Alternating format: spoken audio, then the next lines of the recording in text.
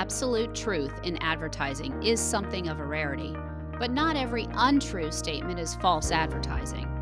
I'm Leanne Lee, and you're listening to Adtorneys at Law, our podcast series devoted to all things advertising, marketing, and digital media law.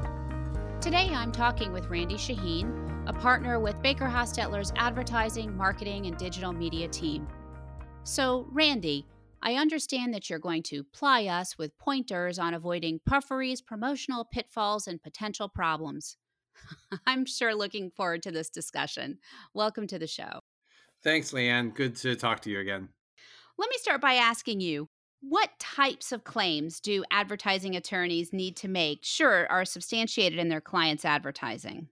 So, generally, advertising attorneys like to talk about two kinds of claims. One being express claims; those are usually pretty straightforward. It's just what the ad literally says. And then the other type of claims we call implied claims or implicit claims. Those are often tougher because it's not what the ad literally says, and sometimes what the ad literally says can be true. There's an old case involving calcium and cheese where the ad said that the cheese slices are made of with 6 ounces of milk, and that was literally true. But then the government found an implied claim that the amount of calcium in that slice of cheese was the same as the amount of calcium in 6 ounces of milk. And unfortunately, that was not true because when you cook the milk and process it and so forth, you lose some of the calcium. So implied claims are not about what you literally say, but about what you are suggesting or implying, either through pictures or words or visuals, etc. So, with that in mind, what is puffery exactly? So a puff, a claim or statement that's puffery is meant to be something that falls outside of those two areas. So with an express claim or an implied claim, you're expected to have proof for those claims. You're expected to be able to show that those claims are true.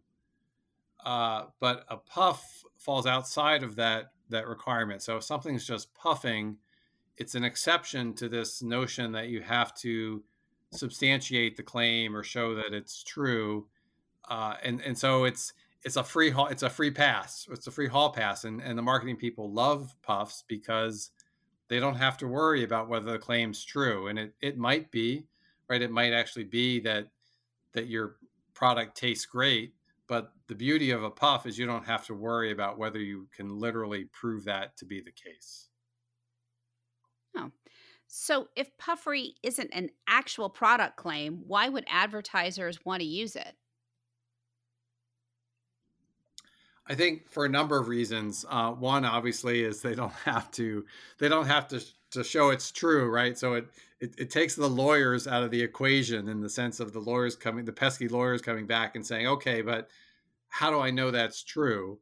But I think more importantly, sometimes we just like to boast about ourselves or about our product, right? And puffing often is just viewed as kind of boasting. So if a car company says we have the ultimate driving machine, right? That's an expression of pride in the company and the product, but it's not something that they literally have to show is true.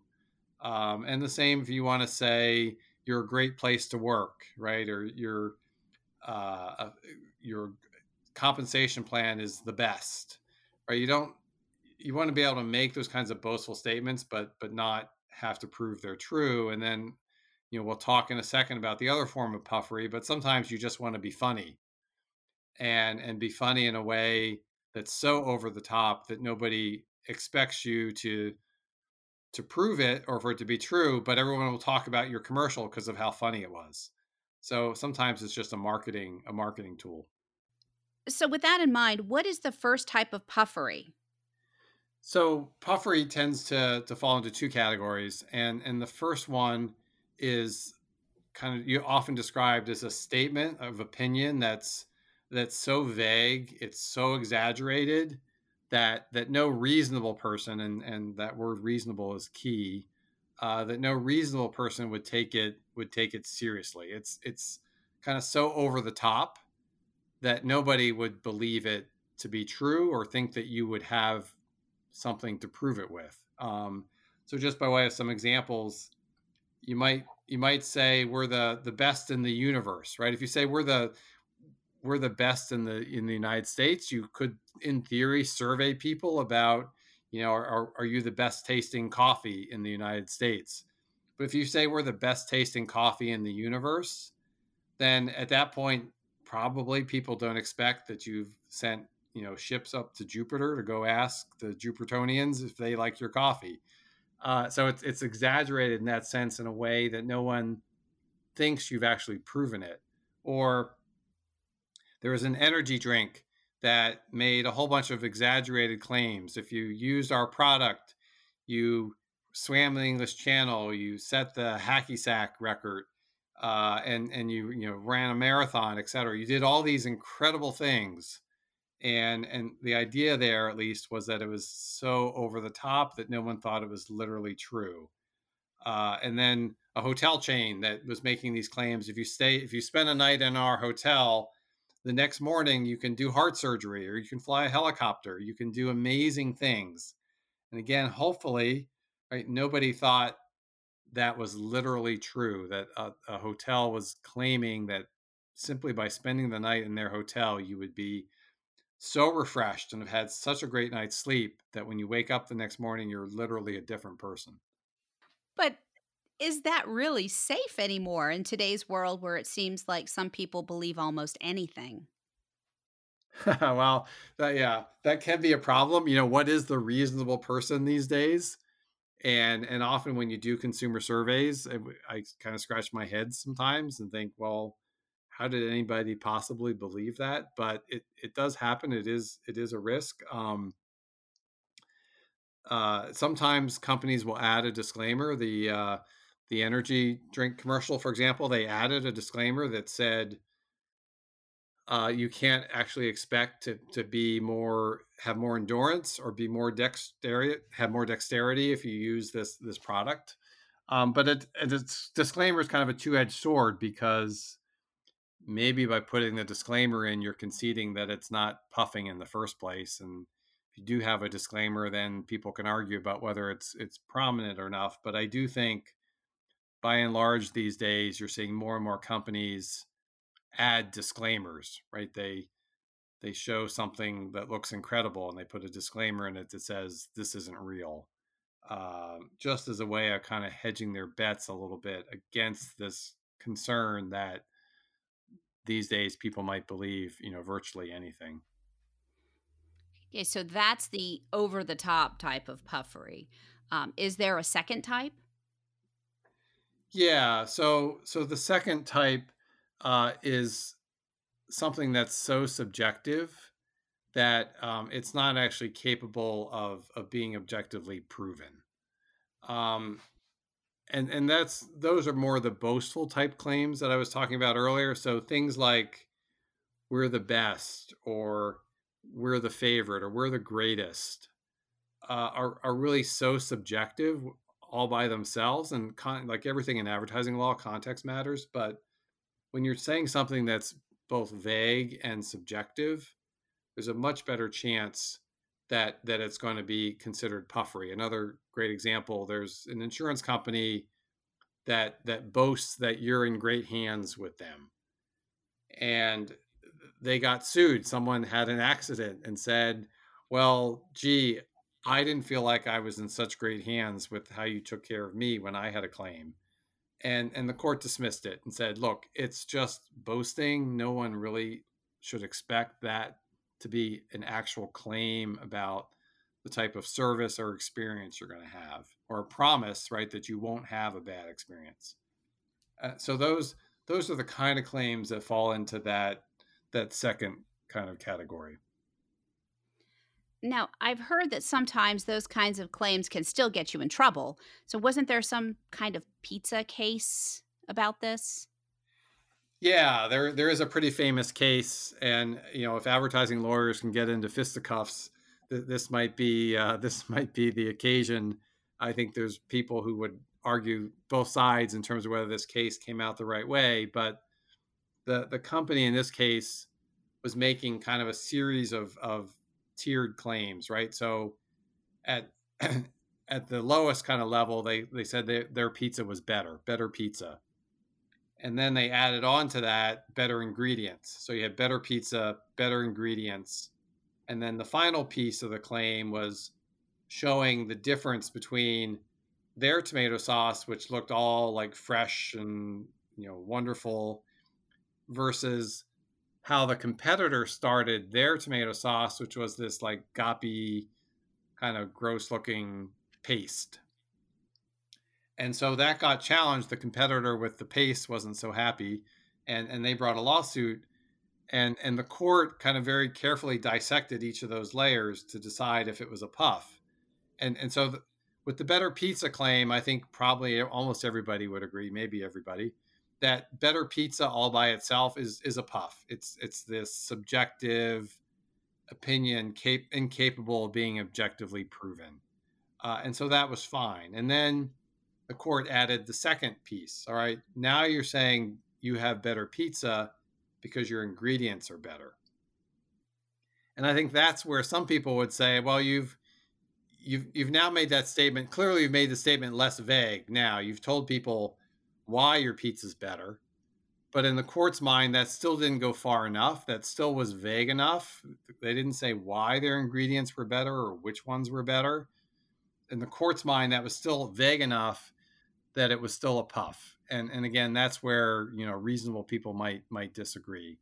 But then the last piece of the claim was sort of the straw that broke the camel's back. So then the court looked at the images of the tomato sauce and said, okay, now you've done it. Now you've crossed the line into an actual claim because you were saying your ingredients are better, your pizza is better because you use one kind of tomato sauce versus another, or you start one way versus another.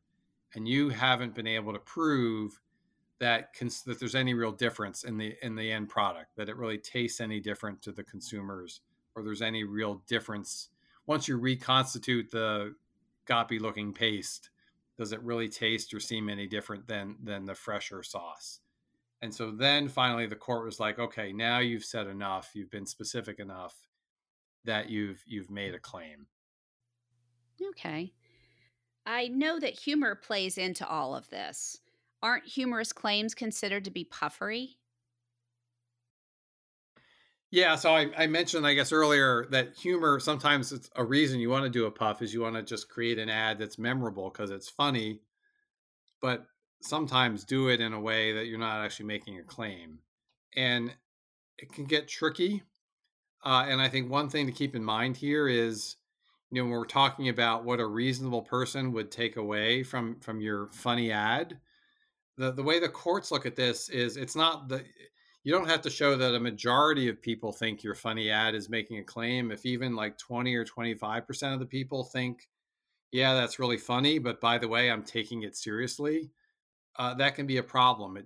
It only requires 20% or so of the people to be confused or misled for there to be a false advertising concern. And going back to our earlier conversation, these days, there might be 20% of the people who would believe virtually anything. So you do have to be careful with humor, but there are, I think, examples where it works. The energy drink example, they did get sued. Ironically, the guy who owns the Hacky Sack record, the Guinness Book of Records for Hacky Sack, sued and said the commercial implied that he used this energy drink to achieve that record, and that wasn't true, and maligned his skill and so forth. The court found in favor of the energy drink company, threw the case out for other reasons, but also said, by the way, like, can't you take a joke? This was just meant to be funny, and that's how we look at it. But it did trigger a lawsuit, which obviously you want to. It's nice to win, but you'd rather not have the lawsuit in the first place. The hotel commercial, I think, where they say you spend the night in the hotel and next morning you do great things. I think that's safer humor because the humor has nothing to do with the product. I think the problem with the energy drink claim is, what do energy drinks do? They give you more energy. And so this was just exaggerated depictions of what that might look like. And so the humor hits closer to home in terms of the claim, and that's always a little more risky. Just another quick example of that, there was a drink that claimed to help with your memory, help support brain health.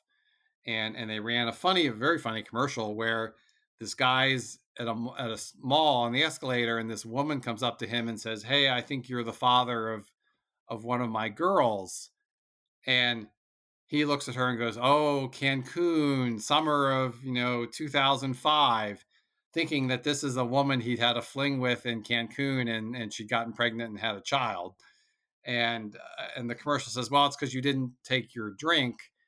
And then they replay the scene with him having taken the drink, and he's like, "Oh yeah, your sister Mary Catherine, my daughter's in your third grade class," right? So he pulls it out correctly. So a very funny ad, but the problem was NAD said there's a kernel of truth there. You're making a claim about memory in a funny way, but it's still a claim. So humor, you've got to be really just careful with.